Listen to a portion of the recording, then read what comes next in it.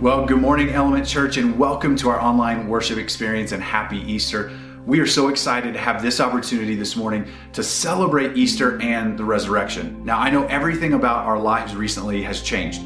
Things have been altered, postponed, moved around, delayed, or even canceled, but we're celebrating today because Easter hasn't been canceled. If the grave couldn't hold Jesus down, then we know social distancing doesn't stand a chance. And as we celebrate and talk about the resurrection today, I want to look at the resurrection from the perspective of someone whose life was radically changed by meeting the resurrected Jesus. And that man is Paul. You see, the early part of Paul's life, he devoted to destroying and fighting against everything that Jesus and his followers stood for. As a matter of fact, he devoted a lot of his early life to traveling around to different towns and cities in the Roman Empire, finding Christians, rounding them up, and persecuting, arresting, and even at times endorsing their execution. But all of that changed the day that he met Jesus face to face after the resurrection.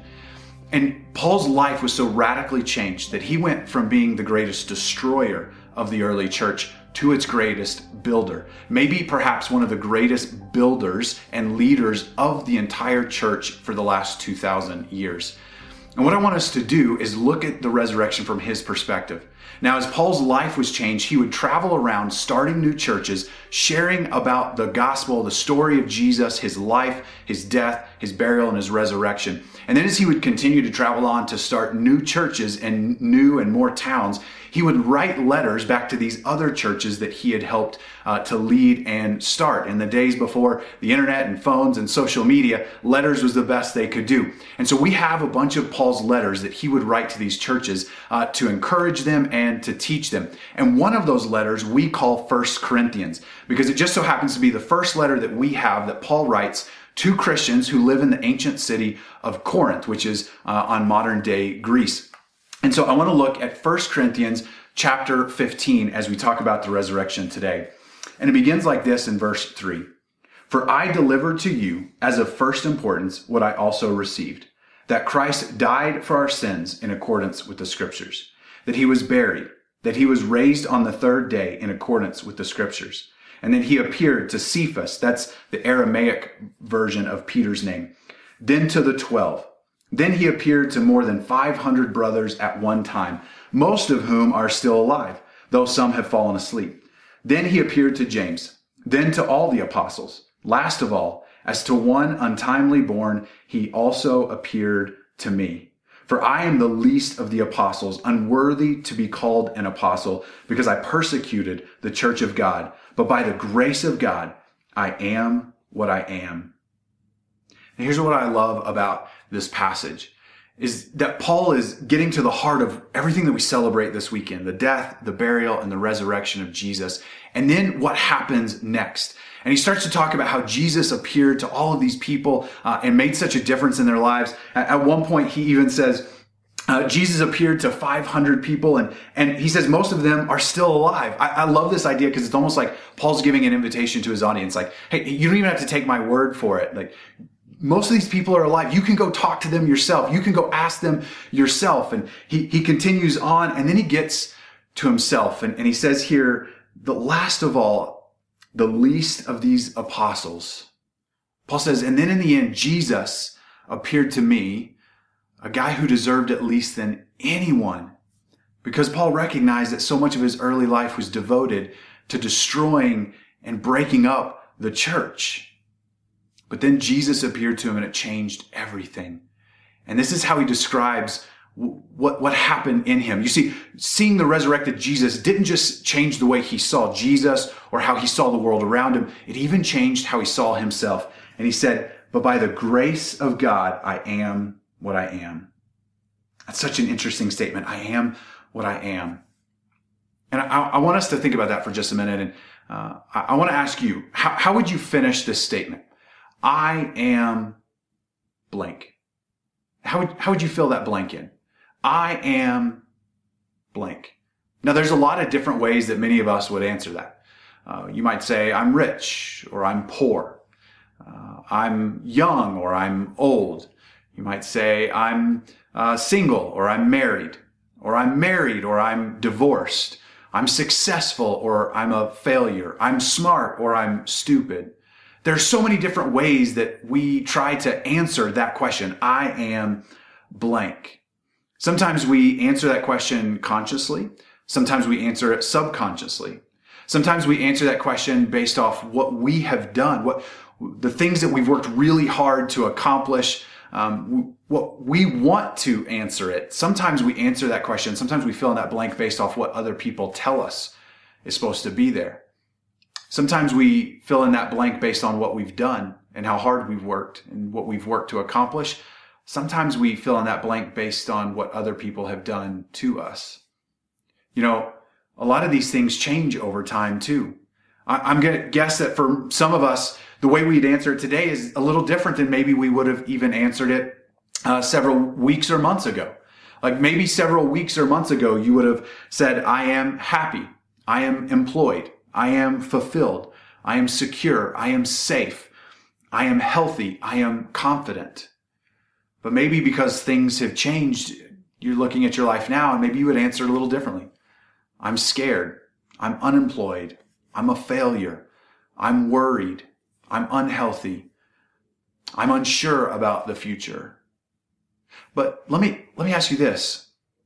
At the core of who you are, have you really changed?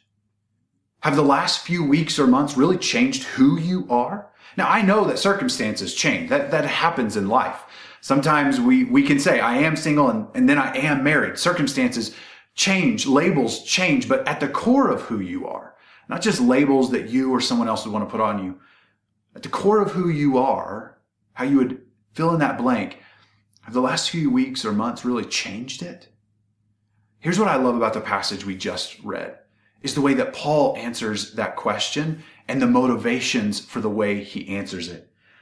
He gets his identity. Paul answers that question or fills in that blank based off of, first, as we saw, the resurrection of Jesus. And then there in verse 10, by the grace of God. I love that Paul finds his identity. His I am is built on the resurrection and the grace of God. And here's why that is such a powerful idea. That means that for Paul and for those like him, those who would call themselves a Christian, that our identity, listen, it's not pain and suffering free, but it is pain and suffering proof.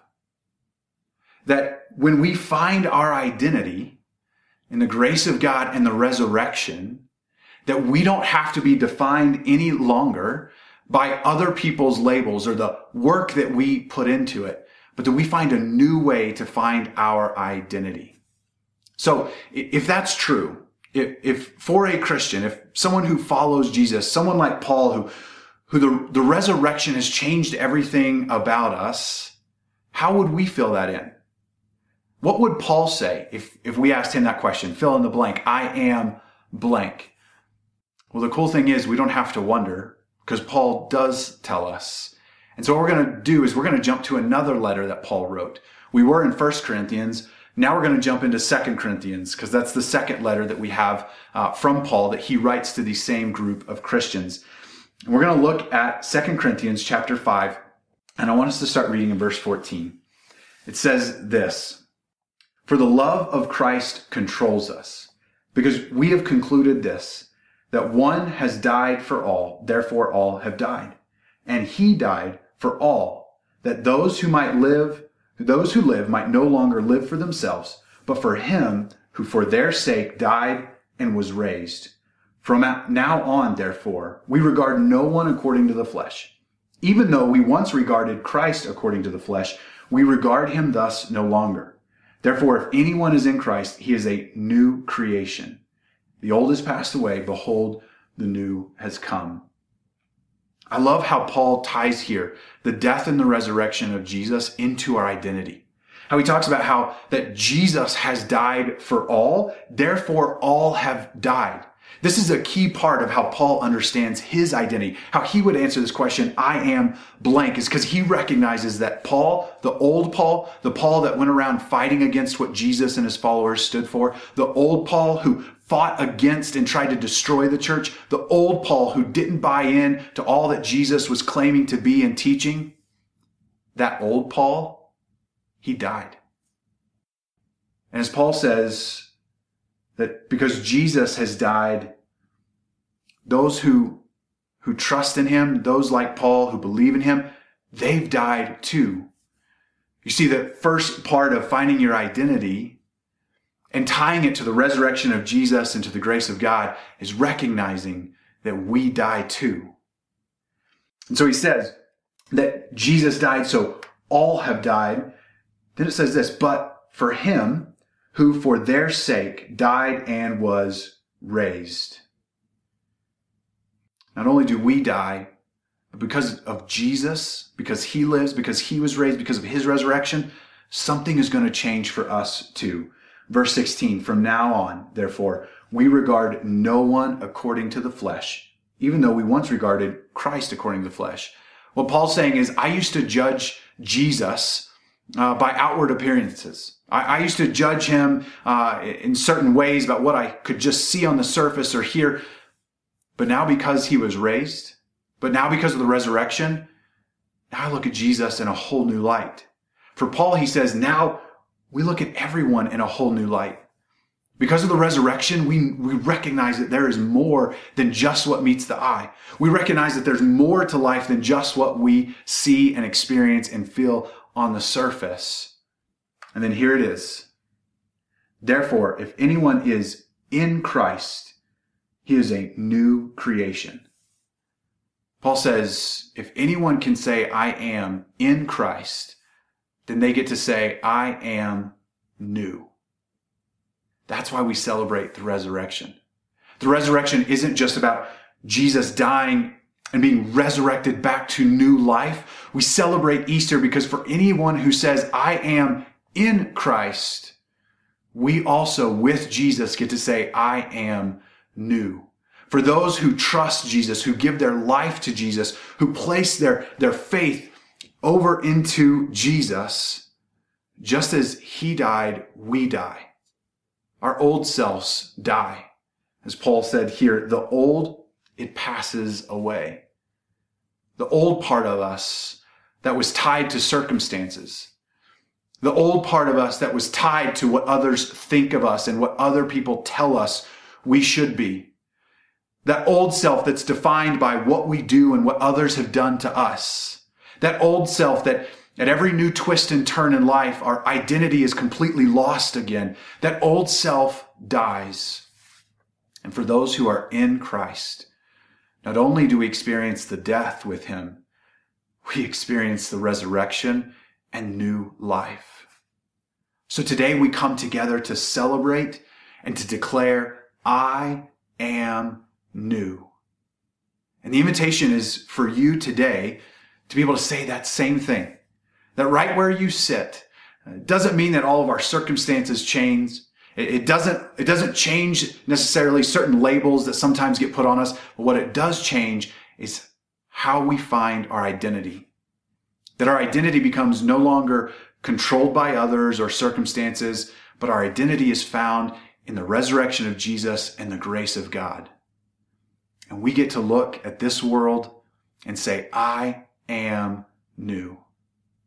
And so that's our invitation for you today. To look at your life and say, how would I fill in that blank? I am blank. And if the answer isn't, I am new, and we want to invite you to make that a reality for you today. Right where you sit, wherever you are, wherever you're watching this from, today the invitation is for you to be made new. To place your trust and your faith into the resurrected Jesus, who has defeated sin, who has defeated death. And because he defeated those and claimed victory, we now get to experience new life in him. And so wherever you sit today, that's our invitation. That's our encouragement. That's our challenge. Finding your new life in Christ by coming to a place of belief and faith and giving your life to Jesus. Asking him to come and be the Lord and the leader of your life so that we can celebrate today that Easter hasn't been canceled. Death couldn't hold him down. Then nothing we experience today can hold him down either. And that means that for those of us who find our identity in Jesus, nothing this world can throw at us can change who we are. Thank you for joining us for worship today. Let me pray for us together. Lord Jesus, thank you that you have given us the opportunity to die to our old selves. Those old selves that are full of fear and insecurity. Those old selves that are full of the unknown. Those old selves that are so dependent on us working hard and they're so easily swayed by others or circumstances. And that because of your sacrificial death, we get to die to our old selves too. And that for those who are in you, who find their identity in you, who find their identity as those who believe and trust and follow you, that today we get to celebrate that we are new. Jesus, I pray that you would make that a reality on the inside. Lord, that wherever we come from today, whatever baggage we carry in with us, that today you give us the freedom to lay it down, to place everything we have in your hands, and to declare, I am new. Jesus, that you would do a powerful and a new work in all of our minds, all of our hearts, and all of our lives today as we celebrate your victory. We love you, we praise you, we praise in your name. Amen.